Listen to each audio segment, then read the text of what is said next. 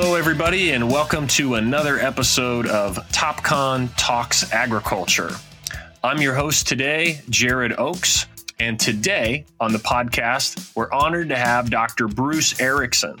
Dr. Erickson is the Agronomy Education Distance and Outreach Director at Purdue University. Dr. Erickson has deep roots in agriculture. Raised in Iowa, on the farm, worked as a practicing agronomist with DuPont Pioneer. Dr. Erickson developed the e-learning academy for Purdue University and has served thousands of students across 38 countries. Dr. Erickson has a master's degree in crop production and physiology and a PhD in agronomy. Let's talk about a couple barriers that might be on some of the growers' minds. You know, you go around and do a lot of workshops, obviously, you know, like we discussed before, and I've seen some of your presentations and read some of the articles, you know, you've written in Crop Life and other things. And I'm going to kind of quote you, but I really was interested in some of these quotations, and I wanted to kind of give you an opportunity to maybe expand on some of the quotes. You were quoted as saying that the three biggest barriers for success, or quote, difficult to find employees. Now, this is obviously at the ag retailer. Difficult to find employees that can deliver the precision ag services was, these are all around 49, 50%, but that was one. The second one was the equipment needed, and I'm thinking specialty equipment, hardware, et cetera, to provide those services changing so fast, and therefore, you know, just got to spend more money to sort of keep up with the Joneses. And then the third barrier was fees being charged for some of these services. Maybe they aren't high enough, or maybe they can't charge for them, and therefore they're not profitable. Those three barriers I thought were really well thought out, and I think, I know those are barriers to the ag retailer and maybe the dealer distributor, but I really do think that some of our farm operations are finding those same barriers. You know, employees, people who know how to run the technology or can learn or want to learn. I'm not sure what word to use there. And then the equipment changing so fast. You know, do you think some of our farmer customers are worried about getting involved in the technology because then they think, you know, maybe, oh, that thing's going to break in a year and I'll have to buy another one, and it's, you know, it's $10,000. Or I was just curious what some of the deeper thoughts were maybe behind some of those barriers that I've quoted to you now, Bruce. Yeah, well, and this is the why part of the survey. I mean, up to now, we've sort of been talking some of the whys, but more like, what are you offering and what are farmers doing? But this is really one of the more interesting parts. And we've been asking this set, and I think there's 18 of these that we asked the retailers to identify. And some of them are customer-related type things, and others are more related to their business. And I guess the whole predicate to a lot of this is that what's keeping you from doing more with precision agriculture? Is it the money? Is it the people? Is it the equipment? Is it the land in your area? There's a whole bunch of things that it could be. And so when I was analyzing this information, and I should use the word "I" loosely because I have a statistician that helps me with this, and she does most of the work with this. But if you go back a decade, there were those three that you mentioned, Jared, that popped out, and they were always the three that were on top. And when you do a survey, gosh, if you'd look at the individual survey forms that come back or what people put online, you know, it's all over the board. And there's a lot of variation, just like in agriculture, there's a lot of variation in the field. Well, responses are quite variable too. But so this, I thought, was really telling that these three were there. There was one exception to this, and we don't need to get into that, but these three were the highest. And the people thing, I'm in the education business, and the people thing. If you take a look at that, a lot of the stuff, like you say, is complicated stuff, and I've talked to farmers and they struggle with that. They've been struggling with that for many, many years, and retailers struggle with that too. And of course, with the pandemic, we're all struggling. Go to your local restaurant. They're terribly struggling with this, the people thing. And you just can't show up, and drive the tractor or drive the sprayer across the field. You have to have a level of knowledge beyond that. And so I don't know what more to say about that, but it's a frustrating situation right now. Yeah, I mean, I don't want to get too deep into the people thing. Other than, I guess I would say this: I think it's our responsibility, my responsibility. I'm speaking for TopCon, of course. It's our responsibility to continue to improve on making our technology so easy to use. You take it out of the box and away you go. I recently in some some product management discussions I've had with some customers, et cetera. My wife bought one of these robotic vacuums a few weeks ago. I think I may have actually been at some conference or something. Did the robot replace your vacuuming services? Or? Man, I tell you what, it did. And this thing it's amazing. And she's so funny about it. We'll be in the car, driving, and she'll say, I need to vacuum, and pull her phone out and start the vacuum. And that, I guess that's a bit of a personal point I'm making, but I'm using it as an example to explain. That's how simple and, dare I say, kind of fun because that's kind of fun. It's kind of funny. It's obviously a fairly costly item. It isn't cheap to get one of those, but man, the amount of time that it has given us back, and the dog isn't as stressed out anymore with the other vacuum we had. Right. Those little things. Maybe some listeners might think, what is he talking about? He's talking about a vacuum. No, I'm talking about products and technology items that are designed and engineered for you, the customer. You open it up. It's simple. It's easy. Oh, I do this. I touch here. I touch there, and away we go. We really, really strive and push and challenge ourselves to produce product like that. Otherwise, we really can't break through some of these barriers. I think you've identified also, one of the main reasons why we have lagged in terms of site-specific management as compared to some of the more automated stuff is because we need more automation on both ends, on the collection side and on the input side, variable rate or whatever, variable timing, to make sure that that's right. And the classic example I always use when I'm at a meeting, I always have, of course, my smartphone with me. I hold up my iPhone and what's inside this little box here is extremely complicated, but I don't have to know all of the complication that's inside there to make that work. And we need way much more of that.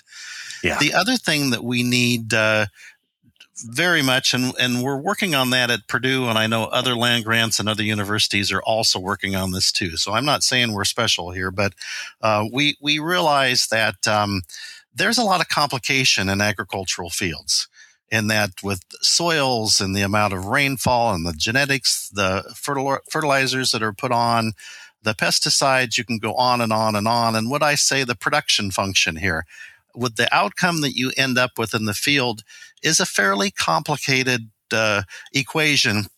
When you drive by, driving down the interstate and you look at that cornfield off to your left and right, it's a cornfield, but there's a lot going on in that in terms of managing that. And I think when we first started this, what I call the current era of precision farming 20 years ago, we certainly underestimated the complication in fields. And we thought, well, we're just going to put a little more fertilizer here, a little bit less, and wow, the crop's going to respond. But we quickly found out that boy, there's a lot more to it than just doing that.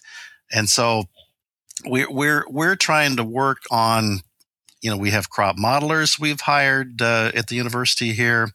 We have people that are, experts in spatial analysis and data science. And I even teach a class or supervise a class where we use R software, and others like Python and all that type of stuff are becoming more commonplace. For our listeners, you're talking about languages that are designed for massive data sets to get in there and figure out, what's big data. I suppose our listeners might know it as. Sorry to interrupt you, Bruce. Go ahead.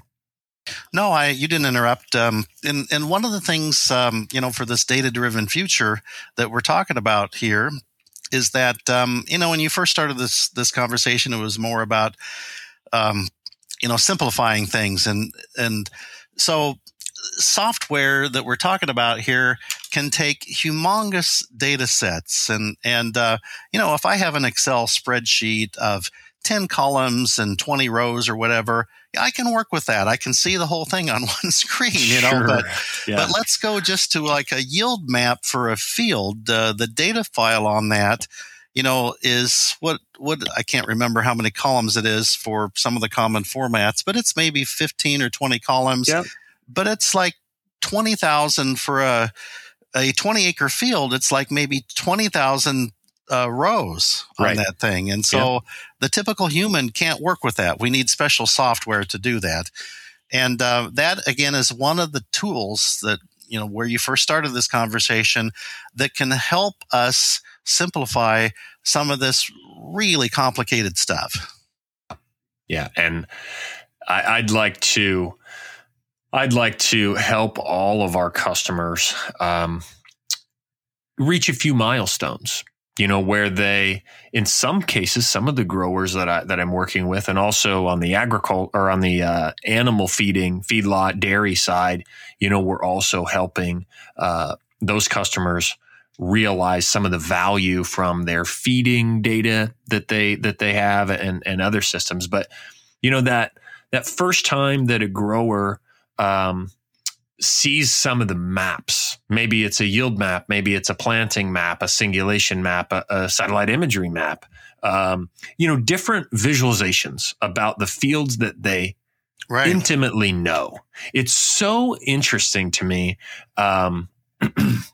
whether it's my father or, uncles, grandfathers, other folks, whatever. You almost always come across this scenario where they say, he or she, they say, hey, I know what's going on there. And I'm kind of curious, like, yeah, because I don't. It's not clear to me. And then they'll say, yeah, 90 years ago, there was a barn there. And, they possess the knowledge that can connect. It's like a symbiotic relationship between kind of grower and machine. And when that is connected, the insights and the decisions and the power that can be gained really can benefit the farm and make things more profitable. Otherwise, it's sort of farming by memory, almost just sort of instinct and gut instinct and seat of the pants, which has served many, many, many growers. I'm sure some of the folks that I've worked with have forgotten more about agriculture than I may ever know. It's every single field, every plant, everything. I'm going to get a little sentimental on you here, Jared, too, because, my own father, just the generation prior to me, farmed with horses, until the late 30s or 40s. When he first started farming, he farmed with horses and probably 2-row equipment, and when I was a kid, we had a 4-row planter, and then, by gosh, we moved to a 6-row, just in my lifetime. Right. And so what is exciting is to think about our kids and our grandkids and how this is all going to be in the future. Yeah, I completely agree. I did, for our cloud the one of the products that I happen to be the product manager for, the TopCon agriculture platform, we recorded some sort of promotional videos for what the platform does. And I wanted the video not really to get into features, Bruce, but more, why are we building this? Who are we building it for? And what does it solve? And there's some videos out there about TAP. I think you can go to YouTube and search TopCon TAP or something. You'll find them. And granted, it's embarrassing that I may be in them, but in the video at the end, that's exactly the goal. That's kind of my closing point, is exactly what you just said, is that these technologies are actually bringing sons and daughters back to the farms, right? Empowering a kind of a new generation that, quite honestly, can kick technology's butt. Just hand some of these young men and women these data files or pieces of technology. It's absolutely amazing what they're able to do and how fast they're able to do it. And it's really some exciting time. Now, I know we're at about 45 minutes here, and they may edit a little here, a little there. But, one thing I really want to talk with you about, because you've made some comments on it in the past, and I want to have time to wrap up, is what's going on with UAVs for product application, Bruce. I've been to Japan to work with some of our engineers and also some of our customers. And, in Japan, UAVs for product application, it's not an emerging technology. It is the technology, right? But here it's a totally different conversation. I don't want to spend a ton of minutes on it, but for our listeners who live in, I don't know, Topeka, Kansas or whatever, they're probably hearing us say drones for fertilizer and pesticide application. That's crazy. But in other parts of the world, it's common technology. Where do you think that whole thing's headed, Bruce? Yeah, I've seen those YouTube videos of those little spray drones in Japan, and they're cool looking. And, we talked a little bit ago about how the UAV technology has really advanced here just the last couple of years. I would have, a decade ago, if you would have asked me if UAVs would ever be feasible for putting on crop inputs, I would have said, no, I really doubt that's, going to happen anytime soon. But I'll tell you, I've been wrong a lot before, and I think I'm wrong on that, there's, the battery life, which enables them to fly more, and their ability to carry a payload has increased. And what I guess it's still probably going to be a while before we do whole fields with, something that's put on at 20 gallons per acre, something like that, which is kind of a standard thing. But there's a ton of special needs, spot spraying, and we know that some pesticides are put on at very low rates too.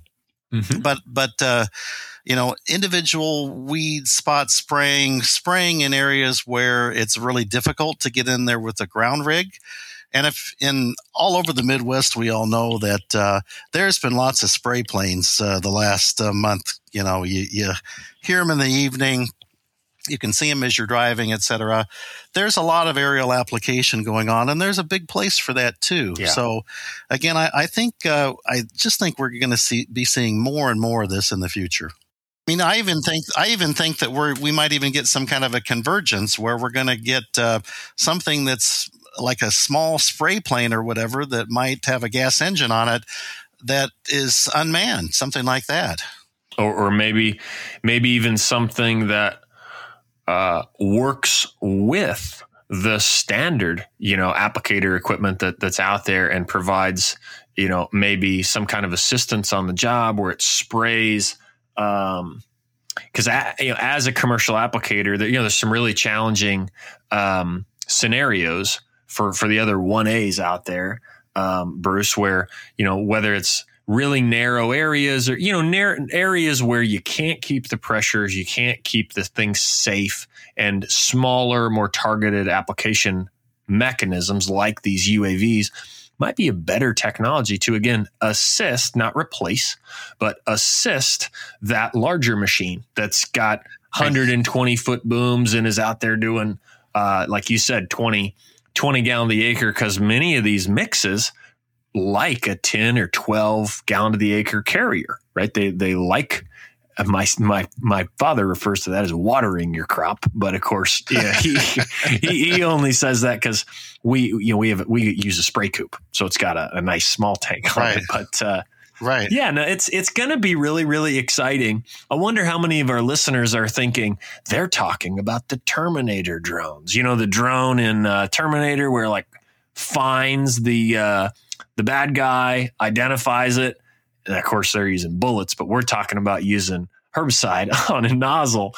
But in a way, that's kind of similar, Bruce, the kind of the sci-fi, to make the podcast have a bit of a sci-fi turn, but to be able to see and identify and target and then ultimately say, oh, that's this, and I should use this product at this, in a millisecond to make that decision. We're closer to that than I think a lot of folks recognize. And what you comment on too is something that I always have to caution myself on too, is that the new stuff is always really exciting. There's always this shiny thing over the horizon, I guess I call it. And, we always have to make sure that, it's going to pay the bills and all that kind of stuff. But I'm as guilty as anyone of getting excited about this stuff. But related to the application and using a UAV, for the first time, we asked this question on our Crop Life survey. And currently it said, and I was surprised how high this number was, but currently 14% of the retailers said that they were offering crop inputs on UAVs. But in 3 years, they said in 3 years, 29% of them would be offering. So like a little over a doubling of that. So retailers in general are really up on this type of thing. Yeah. And that's so interesting to me, because I would have thought they may have been the biggest laggards, saying you're never going to replace these nurse trucks and these big machines and these big fertilizer plants and things. But I don't know. Well, maybe we'll have to save that for the second round of podcasts with Bruce. I tell you what, to wrap up. That's good to hear. I might get a second chance here. And you come back anytime. I've really, really enjoyed our chat. I want to thank our listeners so much for tuning in and maybe sliding around back and forth and hunting and finding some of the discussion today that you're really interested in. But Dr. Erickson, the way I like to close our podcast is really to give you the opportunity to speak to the listener directly. Maybe if you've got a thought on your heart or mind, or want to promote a specific thing, or give a message to the farmers and rancher community or ag retail that's out there, by all means, please give a few words of wisdom, if you will.